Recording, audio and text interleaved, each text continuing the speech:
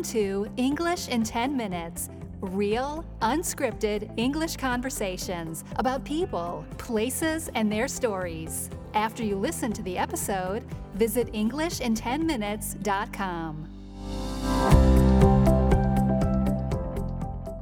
Today, Wendy and I are continuing with our little series on some unusual countries that we chose as among our favorite countries. And your number 4 was Iceland, which we went to about 4 or 5 years ago and spent a few weeks there. So why did you choose Iceland as your number 4 country? Iceland is like no other place on Earth, and to me it really almost feels like going to another planet because the landscapes are just so surreal. It's like nothing that I've ever seen before.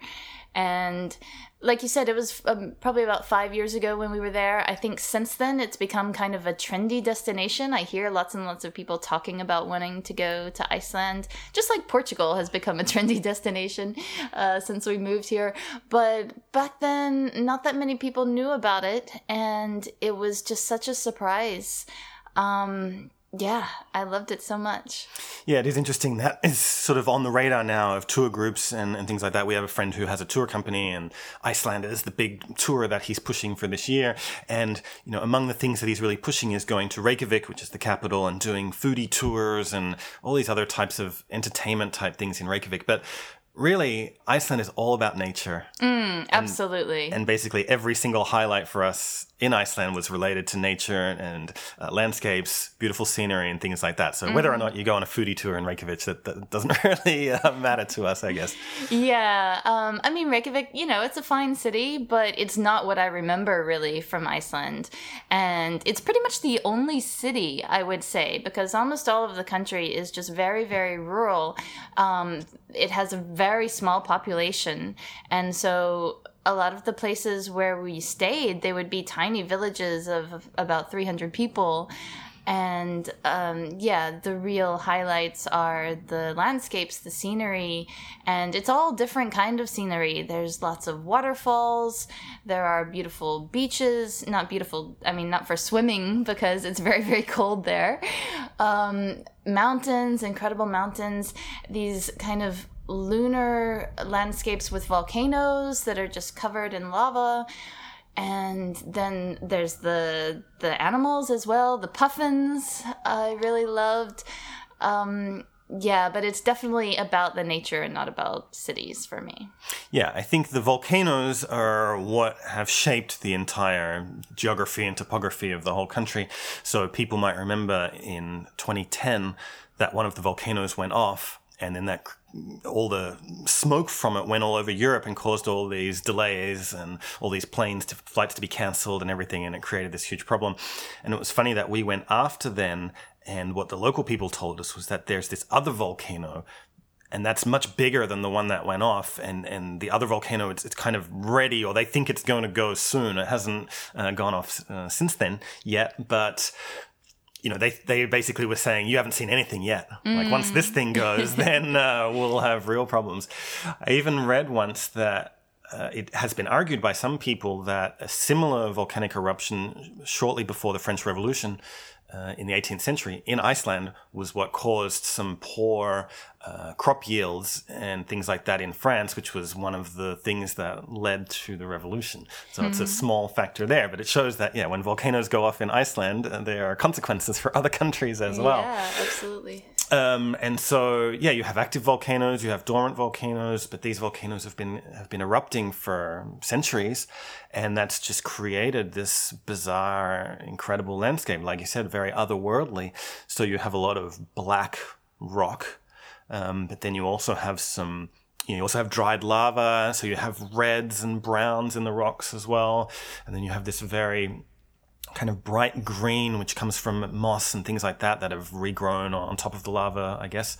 And it's just this surreal landscape. And so if you get a chance to do some hiking or to, go up to a viewing point, you just see all these strange colors and all these mountains all mixed up together. And it's just, it's really amazing. Yeah. And then there's also the ice as well. You know, it's the land of fire and ice, so you can also see icebergs and glaciers and things like that. Yeah, we went to one place in particular, and one of the things we're not doing here is saying the names of the places that we went to in Iceland, because they all have very long names and they're very difficult to pronounce for us. But we went to one place which is known as an iceberg lagoon. And so you go, and it's kind of a lake that then goes out into the sea. And so you go to this lagoon and you see these icebergs that are just floating there, and they've come down. I think they've broken off a glacier that's a little bit further up. And that's really amazing just to see these icebergs floating in this lake. And then eventually some of them go through this small little inlet and they go out into the sea. And then you see the icebergs in the sea. Yeah. And so that was one of the great scenes for me. And it's all very accessible because there's a ring road that goes around the country in a circle, and then most of the things that you want to see are just off this ring road or on the ring road itself. And so you can just make these little detours for waterfalls and for the iceberg lagoon and things like that. One of the towns that you mentioned, one of the small towns, is called Vik. And yeah, when you look on a map, you think, oh, okay, this looks like a pretty big town or a small city or something. Yeah, but this is one of these towns with 300 people. And that's where we saw the puffins that you mentioned. And also there's a black sand beach there. And again, this is caused by the volcanoes. And there's also these black rocks that are hard to describe, but they're very sharp rocks. They're almost like columns. They look perhaps a little bit like the Giant's Causeway in Northern Ireland, which is a famous place that we haven't been to, but we've seen photos of it, and there's similarities there. And so, yeah, everything in Iceland is a bit different. You think, okay, we're going to go to visit a beach, and you think of yellow sand or white sand, but no, it's black sand, there's black rocks and everything like that. So it has its own character in every way.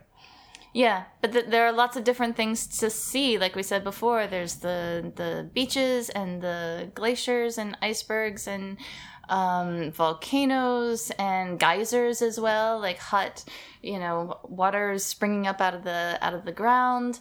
And it is all pretty accessible because of this ring road, and so that makes for a pretty obvious itinerary where you would just do a whole circle around the island. Of course, Iceland is an island, and you can do that either by renting a car and driving yourself, or there's also a bus that takes you around. That's kind of like a hop-on, hop-off bus for the whole country, as opposed to just, a sightseeing bus that you would typically have in a city. So that's what we did, and that worked out pretty well, I think.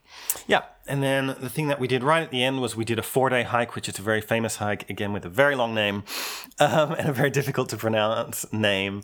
And that basically takes you through all of this volcanic mountain scenery that we were talking about. And we were there in August, which is the high season and summer in Iceland. And there's a very short window of high season in Iceland. And so there are a lot of other tourists there. But we did this hike and we were camping. In fact, we camped a lot in Iceland because it was hard to get accommodation, or at least reasonably priced accommodation in this high season. And on the first night, it snowed. Yeah, in August, it snowed. So I was not prepared for that. I mean, I knew, okay, the name of the country is Iceland, so it's probably going to be cold, but I didn't think that it would be that cold in August.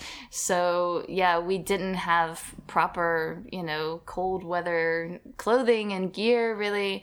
And I was freezing. I was absolutely miserable. And I do remember saying on that hike, this is the stupidest thing we've ever done. Yeah, it was funny, that hike, because the first day the weather was very bad. It rained a lot, and then it snowed overnight, and so we were in our tent. But then the next day was beautiful. We woke up and all the clouds had cleared. It was blue sky. There was still snow on the ground, snow on our tent. And so it was amazing, the difference. We were so happy that second day, and having been a bit miserable the first day. But it's good that now you can look back and still see Iceland as one of your favorite countries, even though we had one day where we were a bit cold. Yeah. And I'm glad that we did the hike. Looking back, it was definitely worth doing, but I would bring warmer clothes next time for sure. Yeah, I mean, we saw from day to day, even during days, the weather can just change so quickly in Iceland. So it is an amazing country, but you're not going to get beautiful weather, for days and days on end. That just does not happen in Iceland. No, but it's all part of the fun. Right, so if we go back, we'll be a bit more prepared. Yes, I think so.